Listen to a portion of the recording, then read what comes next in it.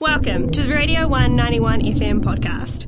It's history time. Come on, tell your friends. We'll visit New Zealand's ancient lands with Jamie the host and Dr. Valletta Gillibert the historian. Our fun will never end because it's history time.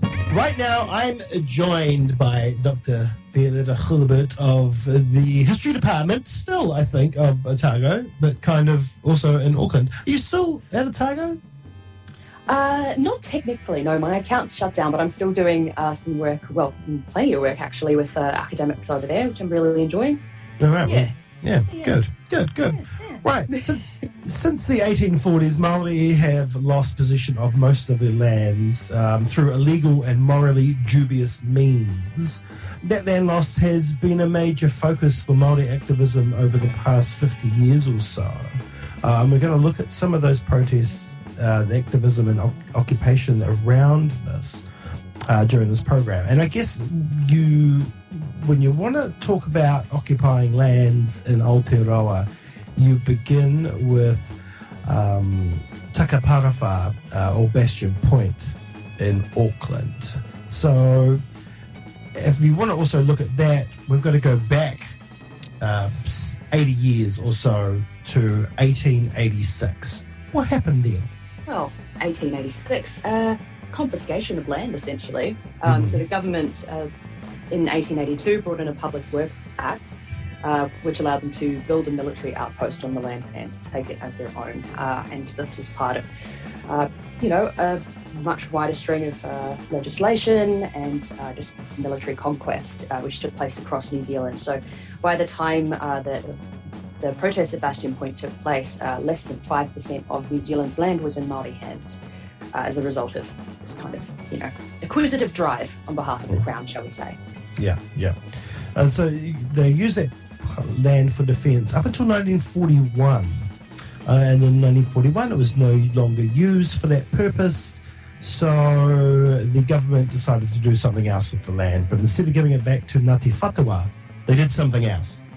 They sure did, yes. 1940s, you'd still hope that, the land might go back to its original owners, but no, it was gifted to the Auckland City Council for a reserve, I'm afraid. Yeah. So the final insult came in 1976. There was the announcement of plans to develop Bastion Point, essentially selling it to the highest bidder for high-income housing. You might picture Queenstown or Wanaka or something to that effect taking place there. Yeah. So that happened, the government made this announcement, and Ngāti Whatuā was like, no, I don't think so. And then a committee was formed. Yes, the Ōrākei Māori Action Committee, along Hapu lines, they staged an occupation eventually. So over 1977 and 78, this action was organised. And they actually took up occupied the disputed land 2 days before construction was due to start, to prevent Muldoon's government from essentially reconfiscating it. So the occupiers did a bit of building of their own. They constructed a marae and some housing. They even put crops down, vegetable gardens and whatnot. So we might see it as a very early precursor to what took place at Ihumātao, which we're all probably more familiar with. Yes, but I mean, this is the first action of its size, I guess, in the 20th century, right? Well, yes, but not entirely unknown in New Zealand's history. If we look back to the 19th century, the most kind of early protest movement was the Kingitanga, or the King movement. They were pan-tribal. Unfortunately, plenty of confiscations resulted from their resistance of Crown acquisition, the 1860s. The Crown essentially read this movement as a rebellion against the Crown, invaded and confiscated very large parts of the Waikato and also Taranaki. So in addition to all that kind of immoral, deceptive practices of imposing debts or unwanted surveys, Kingitanga movement was met with some pretty punitive action. And you also had the prophetic movements like Pai Mariri and the Ringatu movement. So there was a sound basis, but not familiar, and certainly not familiar to many Pākehā at the time. And Bastion Point was not long after the 1975 Land March. Well, that's right. And it seemed like some gains had been made. The Land March achieved enormous publicity. 60,000 people signed a petition. The Hikoi, led by Whina Kupa, was very widely known, and it did seemingly bring about a change in attitude, but the state didn't really kind of embody or reflect that change in how it approached the occupation of Bastion Point. Yeah. And this occupation was for quite a long time, but it wasn't without pressure from the government and the powers that be to quash it, was it? Well, no. It was pretty extreme, you might say. So, occupation, 506 days, ended on the 25th of May in 1978 by a mass police raid, essentially. There were some 600 police and military personnel. They went in there, they removed occupiers, and they destroyed all the structures, including the marae, even the vegetable gardens, you know. It was a bad look. 222 people were arrested. Mm-hmm. It's a huge arrest, massive numbers. So, of course, quite a bad look, bad publicity. Even in the 70s, people were like, oh, what about the Land March? What about, doing better? So the land was eventually returned in the 1980s, but it was certainly, it took place, actually coincided that mass arrest with another protest over in Raglan. Yeah, just down the road in the Waikato, Raglan Golf Course, with the occupation of the 9th hole of the course. Yes, well, that's the thing. The 9 hole, so a similar situation that you described with Bastion Point, where the land was taken by the government from Tainui Āwhiro during the Second World War, in this case, to use as a military airfield. It was leased by the Raglan County Council to the Raglan Golf Club in 1969. So look, well after military operations had been packed up there. It wasn't even a very good airfield. So a 9-hole golf course was kind of, didn't cause too much disquiet, but then it was expanded to an 18-hole golf course in the mid-70s. And so burial sites were bulldozed. And another sacred area, which was the residence of a taniwha, was turned into an effluent pond. Yeah. So it was so distressing and so humiliating for the iwi. Eva Rickard, an activist, wahine toa, staged an occupation, led an occupation in 1978. And she and 16 others were eventually arrested for trespass, which is a pretty... kind of imposing private property over the whenua. Yeah. They were arrested on the 9th hole, but there was some pretty kind of, intense police action there as well. The land was eventually returned in 1987, but we're kind of seeing this dynamic developing where the state resists with the police before eventually doing the right thing. Mm-hmm. Essentially, that there had to be... that, these protests were quite integral to eventually getting the land returned, and for great reasons too. So once the land was given back in 1987, Tainui Āwhiro put a kohanga reo there. Yeah. A language nest, to instruct the tamariki, a training centre. They're doing, social services programs to help folks to just come out of prison, addiction issues, mental health issues, and what have you. But there's a hostel there for a retreat for school children too. So a lovely reading that I found just in my research, that while the golf club was an exclusive place, this was a very inclusive one, and it was used by a much wider variety of New Zealanders, and certainly in a more just capacity. Yeah. So you mentioned Eva Rickards there with the Raglan Golf Course.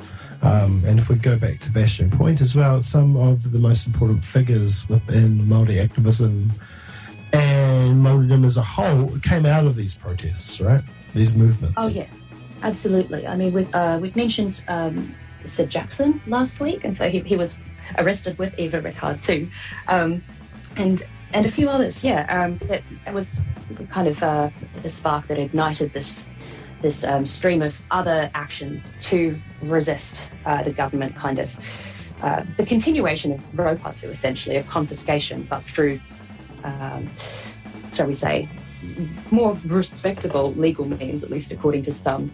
Still, the presence of police and the military did really reveal, the kind of colonial origins of what was taking place there. Yeah. During the mid-90s, they kind of saw a new phase of activism. There was it was only, only 10 or so years, well, actually more than that, since the Waitangi Tribunal had formed. Mm-hmm. It wasn't that long since the first settlements were being made. But not everybody was on board with a lot of these things. So there were a lot of protests at Waitangi Day, and then we had some more land occupations in 1995, a big one in Whanganui, in Motua Gardens. Yes, yeah, absolutely. So this was a 79-day occupation in 1995. The Whanganui folk kind of occupied the Motua Gardens. So this was beside the Whanganui River. Mm-hmm. It was resolved peacefully, which was a lovely change. Yes. But at the heart of all of it was the iwi's claim to the river, which was seen as both an ancestor and a source of material and spiritual sustenance. While it was resolved peacefully, unfortunately, there was very heavy police presence, yes. About 1,000 reinforcements ready to evict the folk occupying the land. Whanganui Kaitoke prison was even gazetted as a police jail to enable it use as holding cells and whatnot. It was a very seedily named Operation Exodus to kind of coordinate the efforts. And even police raids claiming that, there was drug users and criminals kind of occupying the land, but unfortunately that was a whole lot of fluff. Mm-hmm. It was kind of denounced as a dress rehearsal for that forced eviction, an attempt to provoke violence to intimidate the occupiers. So eventually these folk left, but not without a whole lot more ill will building up between the state and protesters. And so that kind of carried through, actually inspiring other protests quite directly. Yes. So we had the folk from Takahue, a small Northland settlement. They occupied the local schoolhouse, demanding, some recognition of the title where the school stood to be returned, that it was purchased illegally and disingenuously. This one didn't go well either, at least, from the perspective of what we consider to be a good protest action or a well responded to one. But the school was eventually set on fire and the protesters were removed. So mass arrests as well there. The trend continues. Yeah. Yes. And then we get to Huntly as well. Mm-hmm. We sure do. So this was another inspired by the Motua Gardens protest. So Huntly, it's a small coal mining town south of Auckland. Mm-hmm. Another confiscation site, this time from the Tainui iwi, and owned by Solid Energy, which was a state-owned enterprise, previously Coal Corp. So those occupying the land were demanding both its return and coal and mineral rights, the ones that the state currently held. So housing was another issue here, where there had been a large settlement deal kind of put on the table between Tainui Māori and the government's, the state, turning over a good, 86,000 acres or so. But again, folk weren't really satisfied that this land would be used properly. A lot of folk were renting while land was being returned and, in their eyes at least, being controlled by an elite minority where it should really be returned to the people. So that was kind of objecting to the exclusiveness, we might say, of the treaty process that they observed there. Yeah. And for the most part, the actions that we've talked about, they've had across the board support from iwi leaders and young protesters and activists. But then we get into something that kicked off a couple of years ago, where that wasn't necessarily the case. Correct. So, yeah, as we saw last week, those intergenerational tensions between the more conservative older folk and the young radicals, we might frame them simply, that we're united by, the land, which was both an element of Māori losses and hopes for the future. But yeah, in the case of Ihumatho, it was certainly more divisive, and those divisions aired very publicly. Yeah, so again, a very similar story that 1863, tribal land was cleared and confiscated by Governor Grey for Kingitanga support during the Waikato War.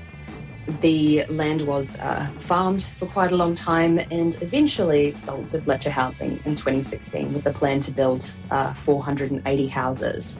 So, I mean, the private sale itself was contentious, but also the positioning of those homes, or the building that was proposed to take place. The Ulutua stone fields. An archaeologist, Dave Vert, described it as like building houses on the fields alongside Stonehenge, which I thought was a very potent, that the stone fields and the wider land has just such a long history of spiritual and material significance to the folks who lived there and who were affiliated with it. And, that kind of private sale just seemed very callous and very unjust. Yeah.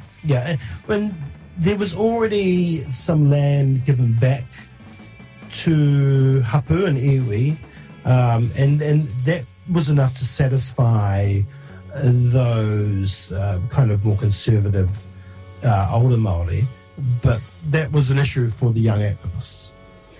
Absolutely, yeah.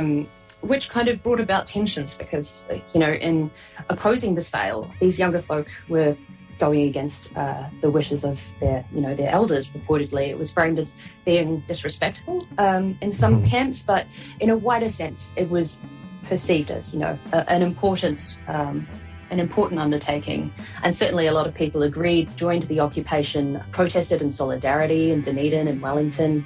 The United Nations heard their case, and definitely very divisive, and a lot of folk certainly didn't understand. Ihumātao seemed like kind of an obscure rural patch of land, and a lot of New Zealanders, I don't think, quite understood the significance of what was taking place there and its place in that wider history of protest movements that we've talked about. Yeah, and I guess it's one thing we haven't really touched on, but we can kind of do it with this one because we kind of know what went on. In a way, the Pakeha reaction to it. Of course, at the moment, we're going through a housing crisis, so a lot of Pakeha, especially in the media and some political, were saying, we need this land. We need this work to be carried out. We need these homes to be built. So you young upstarts, you got a portion of your land that should be enough. Yes. Well, I wouldn't really agree with that. No, neither would I. That's just my opinion. But those were definitely, and in in plenty of cases, those claims that these folks should be satisfied, should leave off, should let these houses go up, were voiced. I don't know, very bitterly. It really was quite a divisive situation. But yeah, definitely a lively one. I mean, probably the longest occupation that we could describe, for 4 or 5 years in total.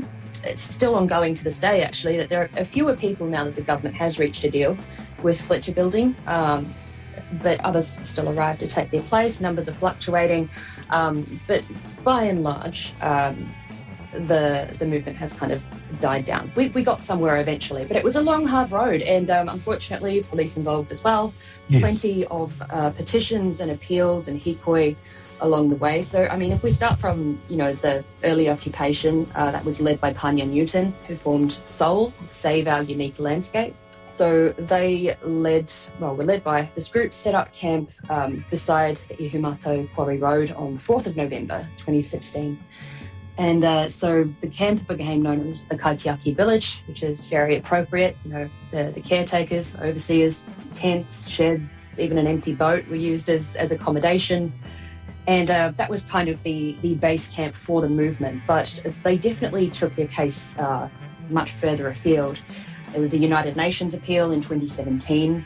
And then, of course, petitions to Parliament, petitions to the Mayor of Auckland, the Auckland Council. Unfortunately, after about 3 years of occupation, an eviction notice was served to the protesters in 2019. And that's when the police started to get more heavily involved. The first arrests began with 6, and then 7 more for blocking traffic. A few others, there were clashes between police and protesters a couple of months later, with police accused of using kettling techniques, unreasonable force, intimidation of numbers. There's also that rather sorry situation of security guards being housed in very inappropriate conditions, without running water or suitable accommodation to apply pressure to the protest movement. So again, not great, but we got there in the end. December 2020, the government finally reached that deal.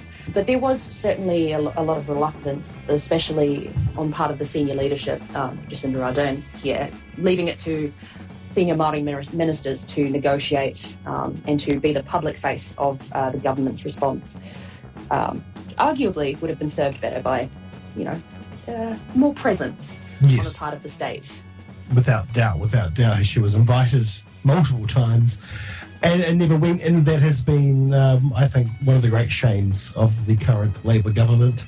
But as you said, it's not over yet. There has been a deal reached with Fletcher for the purchase of the land, but what happens with that land in the future, where it goes from now, is not history yet. No, still ongoing, and we may come back to it in future, yeah. We will. All right, well, there's a quick insight into the past 45 or so years of some Māori activism and occupation of lands in Aotearoa. And I guess if situations continue on, long may these occupations also. Well, yes, they've been proven effective in multiple cases. Not without controversy, not without conflict, but in the case of returning the whenua to the people, disputing ongoing confiscations and alienations, then we love them. We want to see more as they're needed. Yes, exactly. All right, Doctor, thanks very much. Kia ora. Great. Enjoy your holiday to Ōtepoti. Well, enjoy it immensely. Oh my gosh. Need to, give my nerves a rest and get the heck out of the city, back to my dear southern province. You've only been there for 5 minutes. Next week? Yes. No, it's been a month. All right, buddy. Thank you so much. We'll talk again soon. Jamie, thanks. Bye. Dr. Violetta Hilibert there. History Time on the One Radio 191. This was a Radio 191 FM podcast. All of our content lives online at r1.co.nz.